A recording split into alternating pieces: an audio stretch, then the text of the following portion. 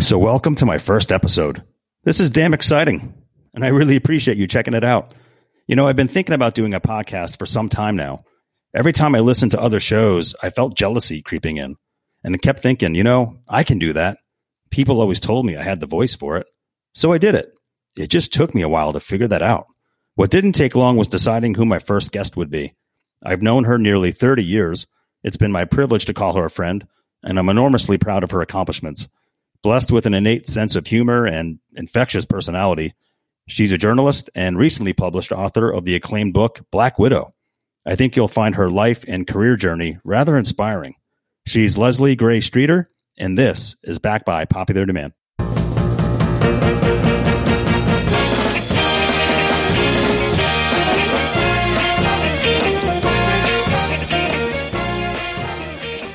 Leslie. Dude. It's my first episode. This is awesome. I'm excited to be here. And I'm not going to say just because you couldn't get anybody else. I'm going to assume that it's some sort of honor. So there you go. It's definitely an honor and certainly intentional to have you on.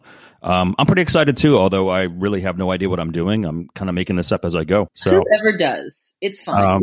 No, it's great. And I'm so excited to have you on. But here's why you make me smile, Leslie. About an hour ago, you texted me asking me if it was okay if you can drink alcohol during this podcast. And that made me laugh. Of course you can drink. Tell me, what are you drinking? I am drinking a Manhattan that has too much vermouth in it. And I wish I was downstairs that I could dump a little more bourbon in it. But it was made quickly. Well, I'd be a terrible podcast host if I'd let you drink alone. So I'm going to pour myself a Blanton's. So listen, I was thinking about this the other day. When did we first meet? I thought it was 1990, but you're thinking it was 89? It may have been 90. We were at University of Maryland. Yep. I was at Centerville, which was like the girls' dorm at the time, the big subblock C as they called it. Yep. And you, I think, were in Denton or Cambridge. Well, I was actually in two dorms. They put me in Ellicott Hall first, and that was an all-male dorm. And Leslie, that's just way too many dudes for me. So I asked to move to Cumberland. Cumberland, there you go. And so, yeah, you were friends with a friend of my best friend, Charlene. Charlene and I were J-school buddies and roommates. And you were friends. See, I remember, I don't have any math in my head, but I think you were friends with her friend, Lori. Okay. Am I right? It might have been her. It might have been my friend, Kim. And now that you say it, you're right. Our friendship circles actually did overlap from time to time. And now that I think about it, I remember seeing you out and about and at certain parties and at the movie theater and things like that. But whenever I think of you, I think about you at the Diamondback. And it's mainly because I just recall seeing your byline all the time because you seem like you wrote a ton of articles, certainly a lot more than I did. And I remember bumping into you at the newsroom constantly. And that's what I remember about Leslie. But also, were you involved in the film committee at the student union? I was, but I can't recall. Were you part of that? I was and I wasn't. Eventually, I wrote a column at the student union at the Stamp, at the Hoff, which was the movie theater. Yeah, the movie theater. theater. A column called At the Hoff. So I was there. It was so funny. It was just like a dumb throwaway thing. That was supposed to be, here's what's happening at the Hoff. Yep. And I was like, can I make this funny? And they go, can you? I was like, sure. So I would riff on the movies. I was like, it's Charlie Sheen movie, who cares? Whatever. And I would riff on it. And it became like a thing, which was really dumb, which I realized was my first foray into making something funny out of something dumb. And so I was at the student union a lot. And I worked there, actually. Yep. I worked there at the desk for a semester at the information desk. But yeah, I just remember you, and we would we went to the movies. We would go to the movies and talk about movies, and it was mostly about movies. No, I totally remember that. I forgot about that piece that you wrote. That's right. You did the At the Hoff thing because I was involved at the film committee at the student union, and we did all those free promo screenings that, whatever movie that came along, if it was Drop Dead Fred or Father of the Bride, we did those movies. So I saw you there at all that too. I was at all of them. I was everywhere. Okay. And then obviously we knew each other mostly, I think, at the newspaper eventually when we both started writing. I started writing there in sophomore year, and I kind of feel like you did the same. I started at the end of freshman year. Okay. When I asked when they were like, we got this stupid movie thing, I was like, I'll do it. And the good thing was that I wound up actually becoming friends with the guy who was the director of it. The manager's name was Jack. He was Yeah, Jack Stiles. Older. Why do I remember his last name? But I do. Oh my God, he was older and grizzled and amazing. And he was the kind of guy that would look at, what do you want, kid? But he was like, with heart of gold. Yep. And he, after a while, he liked so much what I did, he would play movies on my birthday. I did not know that. That's amazing. Wow. He did Hot Shots, the Charlie Sheen spoof. He did My Own Private Idaho. That was my favorite. And I cried all the way through it. And he was like, is it okay? It's like, no, it was supposed to. Keanu, so beautiful. Yeah, so it was beautiful. So we were both College of Journalism dorks writing for the Diamondback. I think my first movie review was the forgettable Gene Wilder comedy called Funny About Love. I remember the arts editor told me to go review it, so I blew off class, took the shuttle bus to the AMC Greenbelt, and banged out that review that night. I was so excited. But Leslie, what was your first article for the Diamondback? I think it was one of the At the Hoff things. Like I said, it really was just supposed to be like a listing. And they were like, can you make something out of this? And what I did was I would go through, and usually there was like 3 or 4 movies or things happening, and I would riff on the 2 that I knew about and then like kind of fill space with the other 2. Knew what it was. As long as I learned as long as the first 2 were funny, the rest of it was okay. And it was a student paper. It's not like they were like, teaming with people who were trying. So they were like, take a shot. I'm like, okay, great. So I think that was the first thing. I remember writing a lot of I wrote music reviews about anything they got. If they would send they'd send the CDs. They go, we've never heard of this person. I go, great. Yeah. Let's do it. I did anything because I was like, I filled space. Also, it was just so much fun because nobody was stopping you. No, it was great. It was a student-run newspaper, so it was. I felt like there was a lot of freedom in the room where you could really do what you want. I felt the same thing. I just called him one day and said, "Hey, I want to write movie reviews." I had read a review for something that I felt like was okay, and I was like, you know what, I could do that. Maybe I could do that even better. And I don't know if I was any better, but I thought I was. So I think that's where you and I mean, I remember seeing you in the newsroom all the time because I know that we were both, we were both overlapping. So talk to me a little bit about journalism. I want to. Did you know, when you got to Maryland, did you know that this is what you wanted to do, that you wanted to be a writer? When did that sit in? I knew this was what I do since I was 14. I just knew. And Maryland used to have a scholarship in conjunction with the Baltimore Sun, where every year it was minority scholarship. Do you remember Ed Hurd? He was one of the... I do. Yeah. I do. Yep. Ed won the year that I should have won, and I never forgave him. But anyway... they did the scholarship that was minority scholarship, and they usually went boy, girl, boy, girl, boy, girl. It was 4 years at Maryland, automatic admission into the journalism school, free ride, an internship at the Sun, and then a job when you graduated. Wow. It was, and I remember the year that I was a freshman, there was a girl named Tracy, can't remember her last name, who won. And my dad, I can see it in my head. He cut the story out and crossed out her name and wrote my name in. That's and great. Put it in my mirror and said, that could be you. And I got as far as being a finalist. I was crushed, but I got in the J school right off anyway. And that's all I ever wanted to do. All I ever wanted to do. And I pretty quickly figured out it was going to be features and entertainment. I knew that. That's other people would tell you.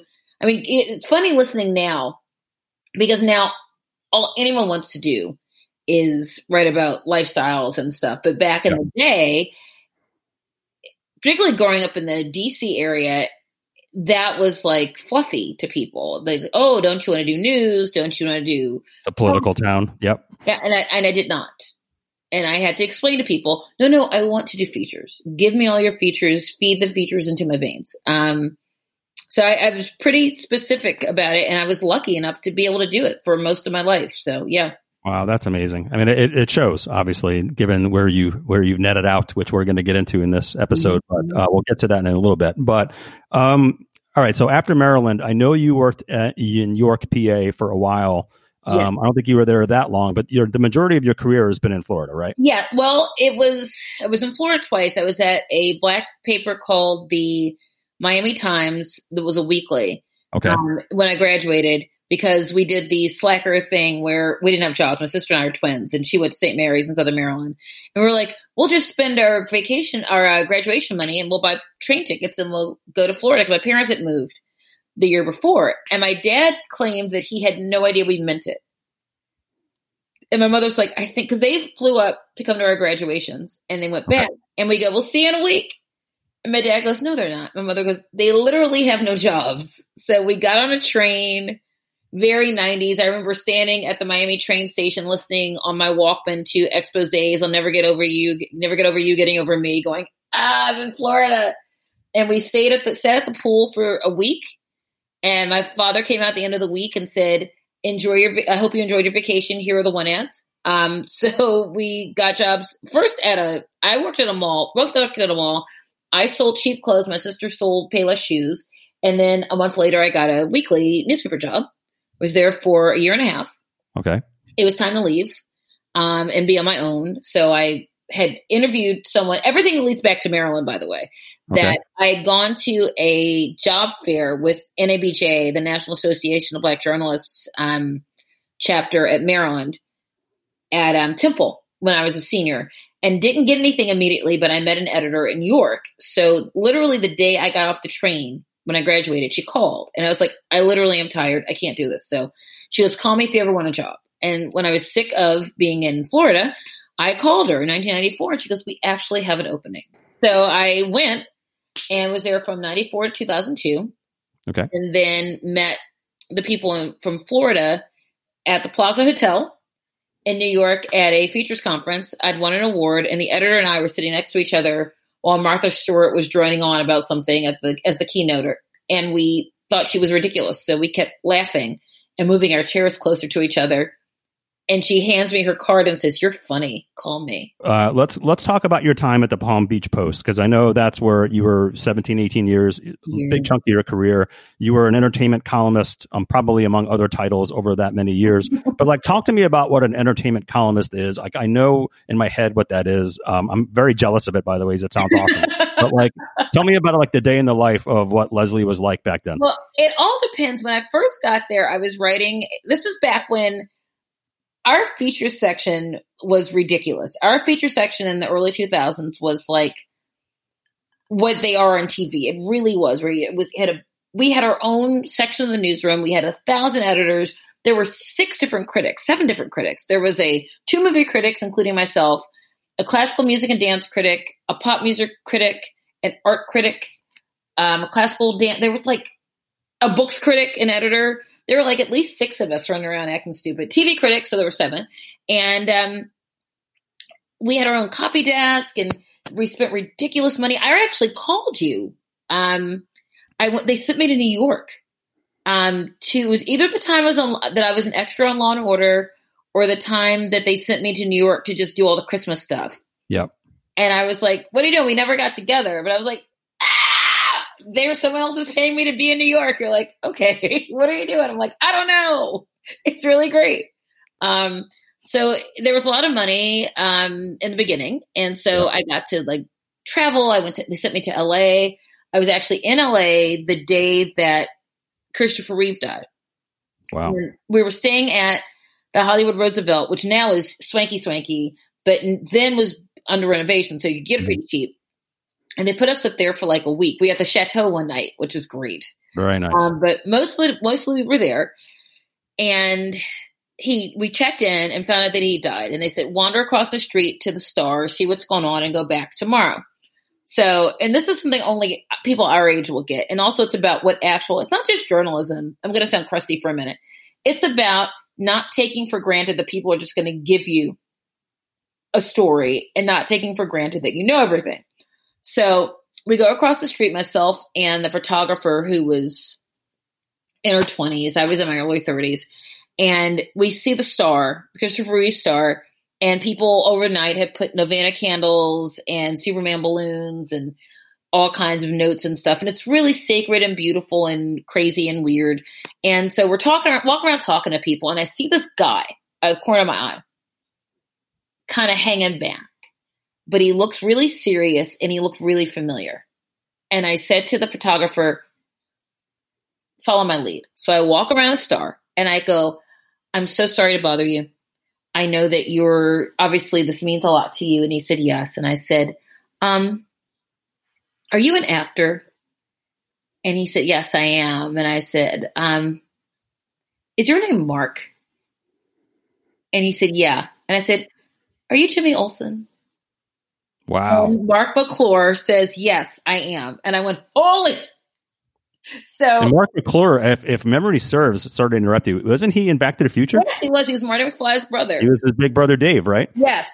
So I went, oh. So I grabbed the photographer and I start interviewing him. She's taking pictures, taking video. And he was amazing. And he talked about how he and Chris had stayed in touch. And he lives outside at the time, at least, lived outside, but had driven in to LA to do some TV because obviously they wanted to talk to him at some of the TV affiliates. And he wanted to stop by and pay his respects. And he didn't tell anyone he was coming. He just wanted to be there. And so we're talking. And I noticed all of these young, pretty girls who are the stand-up TV video people. And they don't know me because I'm not local. They don't recognize me. But they recognize that me and a photographer are spending 10 minutes talking to this one guy. Yep. And they're not at all curious. Because I know when I was like doing anything, particularly like when I was covering fires or whatever in New York, and I would see someone talking to someone, I would go, is that the owner? Is that the victim? Is that the whatever? Start getting curious about who that is. Exactly. Yeah. And I would ask, who's that person? Because you couldn't walk off and have your editor go, did you see that person and why did you miss that person? So I stood there and interviewed this dude for 10 minutes. I said, thank you very much, Mr. McClure. Sorry for your loss. He looks around for a couple seconds. No one else approaches him. He goes, and he leaves. And I thought, that was all you. It was all me. And they didn't know. And my editor goes, only you would go to LA and bump into Jimmy Olsen. I was like, yeah. So, all right. I want to get serious just for a minute because, this is a podcast that talks about the business side of things. And so you were there for quite a long time. You've obviously witnessed the, what I would call the slow death of print media and certainly the rise of digital, right? Mm-hmm. Talk to me a little bit about what that was like. Because, you're at the same age as me where we both appreciated print for what it was for many, many years. I placed a lot of business in print and I'm a big fan of it. I still buy books and I like to read hard physical things. Mm-hmm. But talk to me a little bit about what that was like. And I know that you're no longer there, but I would love to hear your thoughts on how that journey went. You know what it was? It was, I think like most deaths, it's easier to see from the outside. Yeah. Or even within an organization, it was easier to see for the newer people who had been hired specifically to do digital or who were younger and sort of in that tradition. For those of us who, you and I kind of straddle it. The people that are 10 years older than us really were not only so much steeped in the digital tradition and the print tradition that it was very difficult for many of them. Yeah. The transition. And there's still sometimes in my old job and in my new job where I have to go to the 25-year-olds, talk to me like I'm your grandma. I don't know what this does. Can you help me? And that takes a lot for you to admit that to somebody. But I have to because I want to do my job. I had a friend who's 10 years younger than me who for a while was working at the Fort Lauderdale, now South Florida Sun Sentinel in that role in the early 2000s, basically trying to prepare middle-aged journalists for the future.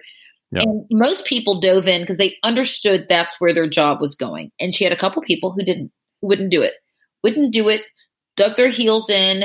And I think it was new and they were afraid maybe they weren't going to get it. So they rejected it as stupid before they could do it. And those people don't have jobs anymore. You just can't do it. But I think that the biggest problem, and no disrespect to newspapers, and I love them, is that as ad revenue began to go down in print, no one was sure how to replace the ad dollars with in-kind ad dollars. Yep. So, in South Florida, when I moved to Palm Beach in 2002, we had so much real estate listings, and all the things that come with it, furniture and whatever, that literally the paper was that thick. It was so you can't see listeners, but it was really thick. We had like 2 different home sections and it was just crazy. And you would begin to see it getting smaller and smaller and smaller. And when the real estate bubble burst in 2008, it just went down. No one was advertising for anything. Yep. At all, home related. And then as that goes, all the other things that surround the home buying goes too. So we didn't realize, I think, immediately how that was going to affect us, because that was like a weird business thing that had nothing to do with our art, because it was art, And then when it began to go down, we hired some young people who had disdain for print, who relished in telling the old people what to do. Yeah. And they didn't last very long either, because they didn't love it. Yeah. And I think the people that were most successful, the papers that have been most successful, are papers like the Washington Post that reinvented themselves. They did a brilliant job at that. A brilliant job. They said, here's what we are. We are a print paper and a digital outlet. And they have both things. And they have actively staffed and are always hiring and are always improving, not just the digital, because so many people abandoned the print product and ran towards the digital. And a couple people clung to print and didn't understand digital, or were hesitant to embrace what it really meant because it was threatening. I also have the benefit of having a lot of experience that even there were people who basically straight up were like, I'm replacing him. Like, you can't. Yeah. I mean, they took some of my thunder, and you had to kind of ride out the thunder until someone figured out that it was not comparable. But it was a lot of ego. To me, so much is lost in institutional memory when you've got like buyouts and like everybody over 50 leaves, or 60. And then the young people who aren't, unless you're a true believer, you're not sticking around journalism at this point. So when I know kids, I will do anything to support these kids coming up who go, I love this. I want to do it. I'll live with my mom. I don't care. I'll live with 3 people. I don't care. I want to do this because something's got to get told. And it's all going to be digital probably at some point. But the fact that people understand that it's all a continuum. Yep. And that you still have to have things like facts. Yep. You have to have things like sources and corroboration, and it's not just your opinion. Those are tenets that are going to have to always be there, regardless of what stage of their career that they're in. Exactly. Yep. So it's exciting to see that there's people, like I said, who are true believers who are out there doing it. Yeah. Well, I mean, I feel for you in that regard, because I've been doing some guest lecturing this past year at a couple universities, and it's that same thing where the younger people that want to start off a career in either media or marketing, particularly entertainment, they ask me all the questions, the good and the bad, like, what do you think about agencies? What do you think about the client side? And you want them to feel good about the choice that they're making, and it is a good choice, but at the same time, there are some concerns and some serious headwinds, particularly right now in what's been a very difficult year for a lot of people, and you don't want to sugarcoat it necessarily either. So you need to have that balance. I just spoke to a journalism class at Morgan State in Baltimore. I did a couple of classes online, speaking to the professor, who's amazing, who I did not realize. Apparently, Milton Kent apparently is very well known here. He's been on the NPR station, and he's very well known. He's really great. And it was not surprising, and I don't want to hurt anyone's feelings, but I will just say that some of the more interesting, nuanced questions were from the older students. Yep. Go figure. Nothing against the younger students. It's just they just haven't gotten there yet. They haven't gotten to taking appraisal of an entire life and pulling themselves out of it, and not just asking so what would you do if you were a whatever, that kind of thing. Of course. I think age makes you better at everything. Okay, Leslie's life and her career are about to take a pretty serious turn, and I want to get into that, but let's take a quick break first. This episode of Back by Popular Demand is sponsored by The Waffle Company, the first ever get and give pet bed company in the world, which means for every bed sold, they donate a bed to a shelter dog in need. How amazing is that? Those who know me will tell you how much I value animal rescue, and I adore my 2 boxer rescues, Sammy and Gabby. And believe me when I say that they love their waffle bed. My dog dad stock went up big time when their waffle arrived. Not a day goes by when one of them isn't sprawled across their waffle, gnawing away on one of their chew toys or enjoying one of the many naps they take every day. Waffle beds are made with organic cotton canvas and filled with pure K-Pot cotton. which is lightweight, hypoallergenic, and eco-friendly. The beds come with 2 washable exterior layers that are very easy to reassemble once clean. I gotta say, every time I wash my waffle, I kind of want to lay down on it. Look, I love my dogs. You love your dogs. And we'll pretty much do anything in the world for them. So get them a waffle. By doing so, you're ensuring a shelter dog can also sleep better at night. I can't think of anything better. Order them at waffleco.com. It's spelled just like the breakfast waffle, but with an O. Again, that's waffleco.com. The Waffle Company is based in Columbus, Ohio, and all of its products are made with great care right here in the USA. Okay, let's get back to the pod.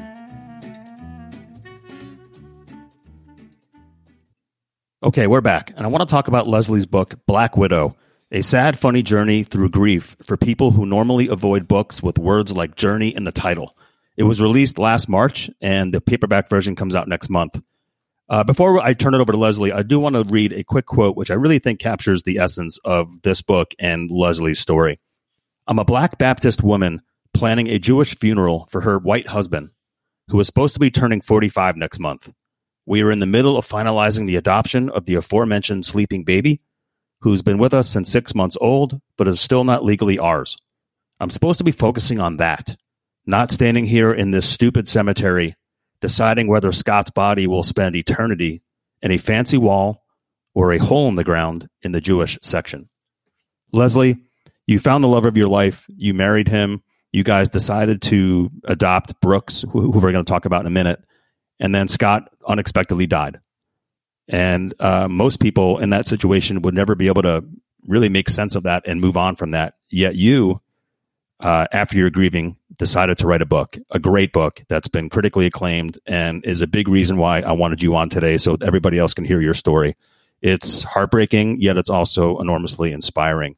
So talk to me. Tell me what led to the decision of finally putting pen to paper. Well, I think, you know me, so you know that I talk a lot, and I kind of express myself as the words are coming out, and sometimes I don't know where they're going. They just do.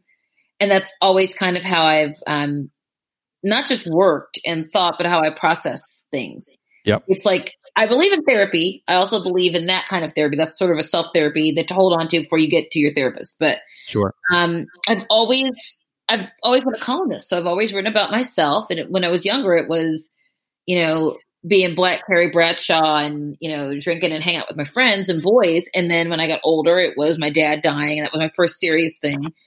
And then I wrote about getting married when I was in my late 30s and about all this other stuff. And when Scott died, I had this moment in my kitchen, 8 hours maybe after he died. And I was with another friend of mine, Scott Eyman, who is, if you don't know who Scott Eyman is, you should. He is a very successful Hollywood historian. He has his book on Cary Grant, A Brilliant Disguise, just came out. It's been very well reviewed.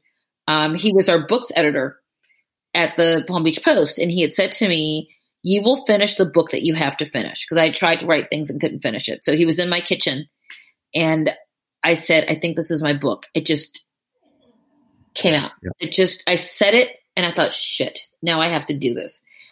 And he said, I think it is. I think it is. But you had tried to write books previously throughout all that time. Okay. I get bored, 5th chapter in and whatever.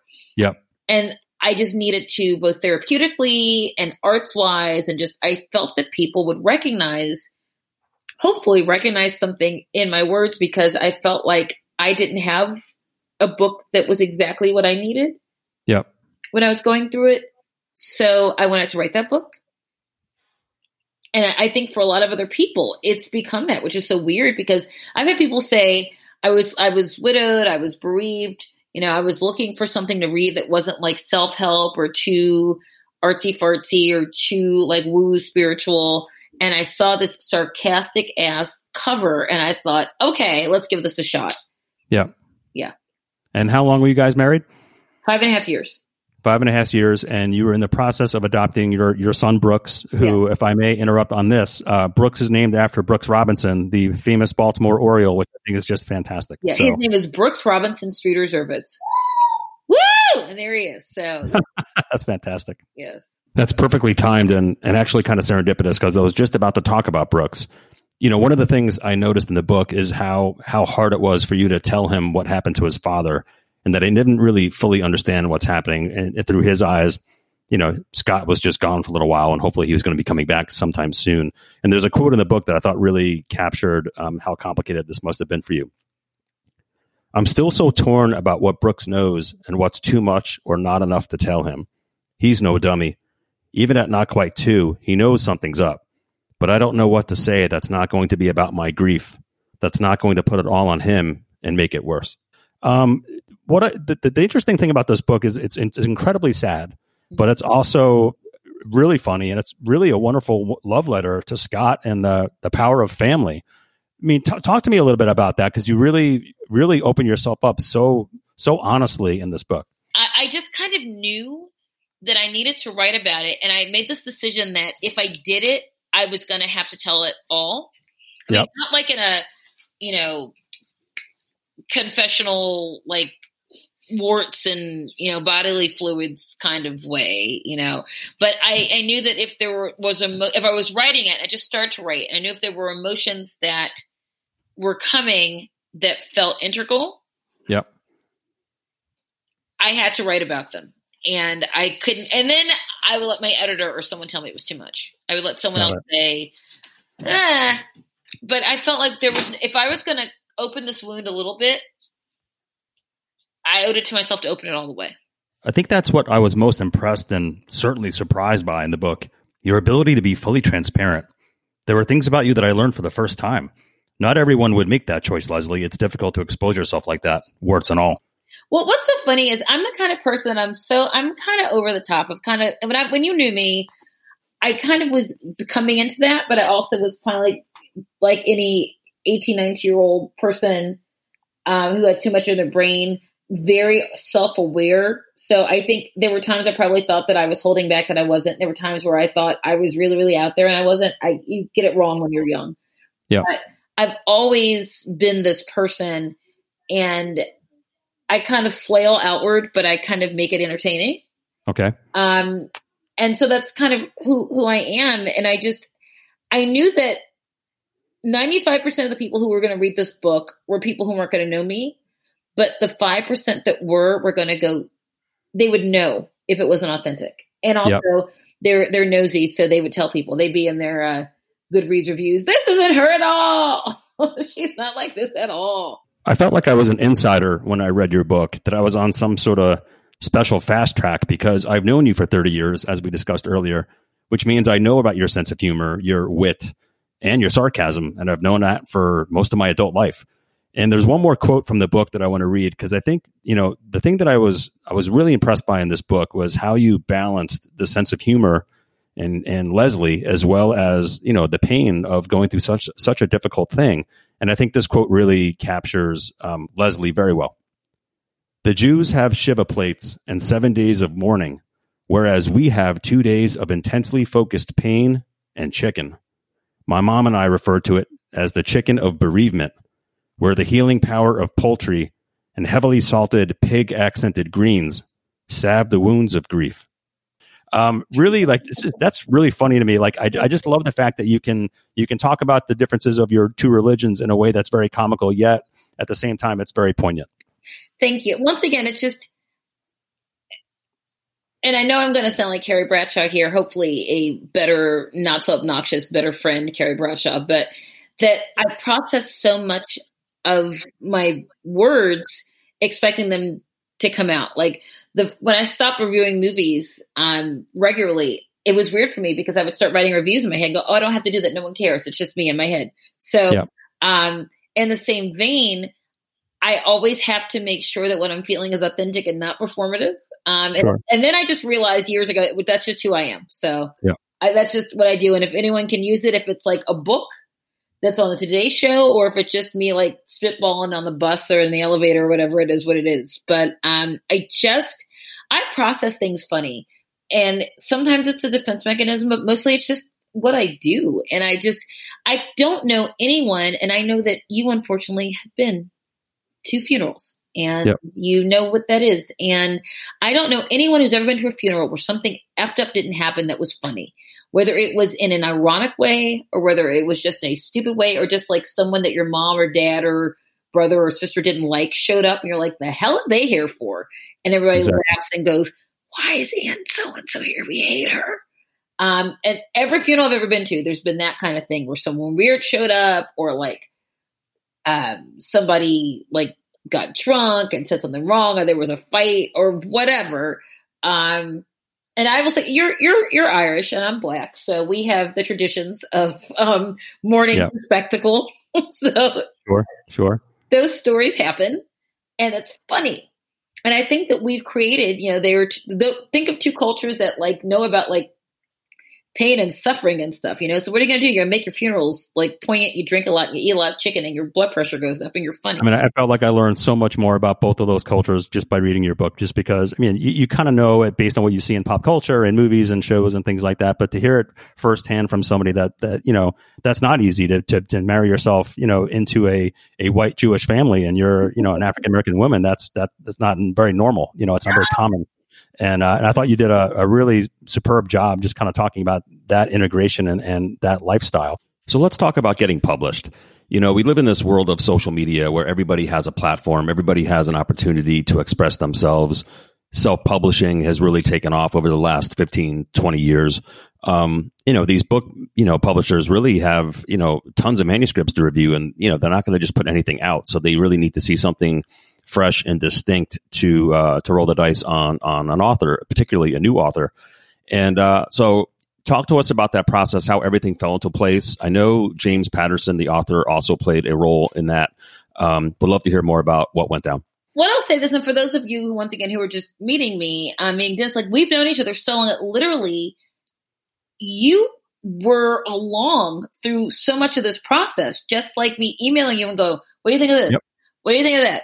Here's the thing is that, and you were just great about it. But, you sent me like the book, the sample book covers, all that sort of stuff. I was completely geeked out by that. So thank you for including me, even in a very, very small capacity. I loved being a part of that. Oh, it was great. Because you knew what to look for. You knew like, does this look, and you gave me great advice. But, basically the process was, it's really hard. And some people want to self-publish. And I'll say, I never wanted to self-publish because I wanted to make some money. And I had the luxury of having a platform. Now, most people who write memoirs, many of them are already celebrities.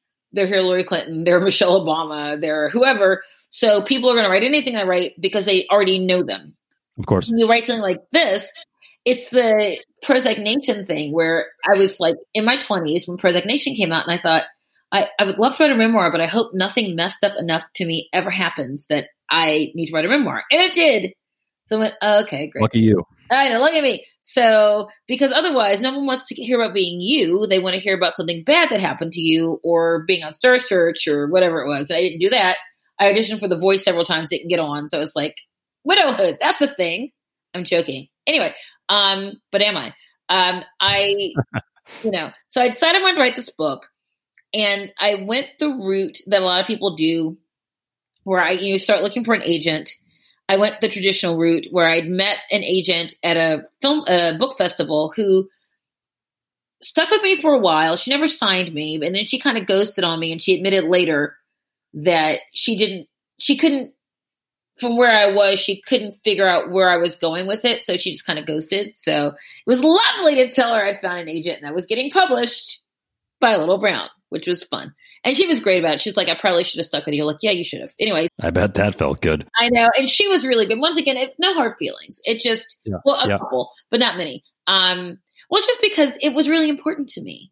And I understand people are, because I'm in this business of words and I know many people who are writers and have agents and stuff. I understand that it's not the chances that you're going to leave your manuscript accidentally on someone's doorstep and then find it and discover you are very, very slim, particularly now where some people either go the self-published route or they're people who are just looking for Kardashians and winners of Road Rules or whatever. And so I had a little platform. So I started looking for agents and I found an agent, Rick Pascacello, who was for years the director of marketing at Penguin and left when they got bought by Random House, became an agent with a former business partner of his. And I sent him my book and he called me back like 3 hours later. Cause even though he's our age, but he was a new agent and they said new agents will take a chance on things. So he got it because he was a parent and because he was married and he was like, I've never been widowed, but this makes sense to me. Unlike some of the younger kids who read the stuff as agents and go, what is this about? They couldn't wrap their brain around funny. They're like, widow, whatever, middle-aged, no, what, not a Kardashian, no. So he stuck with me and it took us a year. And then I was interviewing James Patterson, who I had met several times before. He'd always been lovely to me, at a PBS station that was premiering a kid show he was producing about reading, which is his passion. And I called the people and I said, can I talk to him? They're like, oh yeah, he loves you. Come in. And I said, I'm writing a book. And immediately he said, do you want me to read it? And that's amazing. What? And he actually took my stuff. We pitched someone else at Hachette. I can't remember which other property we had, but he said, "Do you want me to take it to Little Brown?" And he did. And he said, "Let me tell you though," he goes, "It's not just." He goes, "If it sucked, they would have told me." It's like, thank you, which is hilarious. I remember I kept asking you when the book was coming out, and I think the first time I asked you that question, you said something like, "Oh, it'll be out in about a year and a half," and I was like, "Geez, that's so far." But then all of a sudden, I asked you again and you're like, well, it's coming out in a couple of months, and it crept up on us. And at that point, I remember you and I were talking a lot, or we were texting a lot, and you were filling me in. I was living vicariously through you and your updates. And I was so excited for you. You gave me an early copy of the book, which I reviewed right away and shared my thoughts with you. And you were ready to go. You had a publicity tour set up. You had book parties, and you were supposed to be on the Today Show. And then the pandemic hits, and I was so devastated for you. I could not believe the timing. I mean, it's like so typical based on what you've gone through, the whole story behind this book, everything that you've gone through with Scott and Brooks, and to write this book, to get the book picked up, to get it published, and then the pandemic. So, I can only imagine how that must have felt, but tell us, how you reacted to that. Tell me about the devastation of your hopes and dreams, Alex. Yeah. Unbelievable. So what's funny is that, like everybody, we started to hear about this thing and we thought, that's in China. Okay, that's somewhere else. That's not, because who thinks of a pandemic? No one expects the Spanish Inquisition. No one expects a pandemic. So it got to the point where March 2nd, which was the launch in Palm Beach with James Patterson, there were already rumblings. And I remember I had a cold and I coughed on stage. And I went, I don't have it. And I went, okay, great. And my doctor goes, you don't have it. And who knows? There were no tests at that point. They just assumed you didn't. Of course. But that was March 2nd. That was a Monday.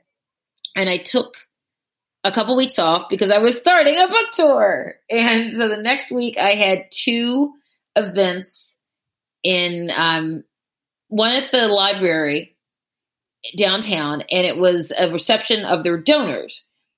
And they canceled the reception because most of the donors are in their 70s and they got really spooked. And then my book came out. It was my book came out the 10th. I was supposed to have been in New York for talks at Google. And that was a big secret because you're not supposed to tell anyone until it comes out. And I was actually going to be in New York, wake up the morning that my book came out. And have that experience of walking to a bookstore in New York and picking up my book, flying home. And then I had an event the next day at the library. So they canceled the reception, but they still had the book reading. And people came, which was great. And then that Thursday, I had a reading at a bookstore in Delray. And they were starting to get nervous, but people came. And then I was supposed to be at Books and Books in Miami the next Monday. And they called me that Thursday and went, we don't think it's going to happen. And then everything just one by one. I was supposed to have done Camp Widow, which is a big widows conference in Tampa the next weekend. Canceled. I had 2 readings, one in Tampa, one in Orlando. Canceled. Yeah. I had New Orleans in April. Canceled. The Today Show in April, canceled. The postponed. I did that later online. Yeah, you did do it. I remember it happened just much later, right? Much later. I had I was supposed to speak at a bookstore, Greedy Reads, which is near me in Fells Point now in Baltimore. Canceled. Edgar Allan Poe House, canceled. BookCon in New York, canceled. You know, you never showed your frustration with that to me, but I'm sure privately you probably lost your shit one or two times. I know I would have. I think that I had to give myself, because the book's about grieving, right? So I had to give myself a chance to grieve this thing I thought was going to happen, and I thought it was going to happen the way I thought it was going to happen. The weird thing is, I think I probably got it in front of more bodies this way than I would have, just because rather than go to a bookstore and take a chance that 20 people would show up, I would do an online thing where 100 people were there. A lot more scale behind something like that. Yep. Yeah. And I did all kinds of podcasts. Once again, all the book podcasts and stuff were desperate for people. So there were like a month or so where I literally every day had a podcast or a Zoom and a podcast or something.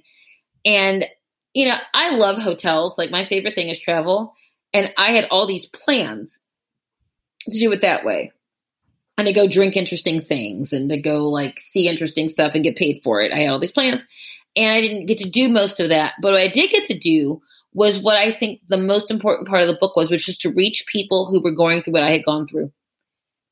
And to get that in their hands and to have people who never would have, like for instance, at BookCon, I was supposed to be on a stage with a couple other people, but it's big, huge. And they're mostly at that point looking for like the books about handmaids and dragons and stuff. So if like 20 people had stopped by and stood through my whole thing, 30 people had been great. I had 100 people online. And money would be great. It would have sold better that way. But let me fill in the listeners on what's going on. So there's such great news here. Hollywood has come calling, and they have shown extensive interest in this book. Producers are lined up outside Leslie's house, dying to option it and to make this into a TV series, which is unbelievable. And I mean, I can't even wrap my head around that. And to think about what you've gone through in terms of, you know, losing Scott, having the courage to write your story, which is not easy to do, to open up your heart, to bare your soul, to get it picked up by a publisher, to have it get put out, to have a pandemic ruin the launch, and now to have Hollywood potentially make this into a TV series. I mean, I can't think of a better outcome. And I know that you would trade it all in for one more day with Scott, but to have this be, you know, a possibility, it must be amazing. So tell us about that. Yeah. So here's what I can say about it, because you know it's whatever till it's not. But my agents have a co-agent, and I was calling you going, I'm taking meetings. It sounds weird, but I'm taking meetings. So like, just shut up and do it. It's like, and I was so super jealous. And I mean, you know what I mean? Not jealous, but like, I was so excited for you. That was so amazing. It was, and literally I'm working out of my messy bedroom in West Palm Beach, literally talking to really impressive people on the phone. So I've signed to it with a company called Project X, who's really amazing people. And I'll just say we have some options. I've been like talking to writers and interviewing people. And I'm always on the phone going, I don't want to say anything because I want to mess this up, because there are all these professionals on the phone. I'm like Chris Farley. Remember the time you were in the Beatles? I mean, I feel really stupid sometimes because this is new for me. But I will say this, and you and I have had this discussion about trying new things in your not youngness. And your unyouth, I will say that, that sometimes it just happens. And I'm in this world that I know nothing about. And I'm just making it up as I go along. And once I get out of my own head, I mean, I think that was the thing you asked the question earlier about the launch, is that, yes, it felt incredibly personal. And then you go, don't be a dick. This happened to everybody. There were so many writers, and I'm actually in a group of writers that we've called ourselves Lockdown Lit, where we went on each other's podcasts and recommended each other, and we're going to each other's book clubs and doing stuff. There's a bookstore in in San Francisco, that has a whole section of us, because, you know, we lost a lot, and the amount of time that goes into writing a book, or as you know, writing a a treatment and writing a screenplay and doing a pilot and all that stuff, it's incredibly time consuming and emotionally arduous and emotionally expensive. And to have that like get sucked away because your book didn't come out 3 months earlier. Yeah. Yeah. You know, but you know, like I said, I think that there's a why to it. And I think that people that have found it now really needed it. Everyone is grieving. The world is grieving this world before. And I think that whoever you are, people that found the book found it and needed it in a different capacity than they would have before then. And that's my pleasure. That's my pleasure and in my honor. So this whole podcast has been a shameless plug for your book, and I have no problem with that. So let's do it one more time. Black Widow is the book. It's out now. The paperback, Leslie, is coming out in February. And do you know when that is? I do not remember, but if you look on Amazon, or most importantly, I would like you to go to your very dedicated and incredibly struggling local booksellers. Yep. And order it. If they don't have it on their shelves, they will get it for you. Paperback comes out. It's also on audio. I did it myself, which was really long, but really fun and painful, but really good. And it's on Kindle. So I encourage you, however you find the story, I hope you find it. And I hope that it finds you in a place where you need it and it's helpful. Well, as someone who has struggled with loss, it definitely spoke to me. And I have friends who feel the same. It's a terrific read and a wonderful accomplishment. Leslie, I'm super excited to see how this story ends. I'm rooting for you, and I hope the book gets made into a TV series. And if it does, we'll have you back on so you can dish on that crazy process. So thank you so much for coming on the show and telling your story. I don't know how many listeners I'll have, probably 8, but they will be 8 qualified listeners. And that counts. And tell me about it, and I'll tell people about it too. There you go. So thanks so much for your time, and we'll let you go. Thanks, hon. Thanks, Leslie. Take care. Bye.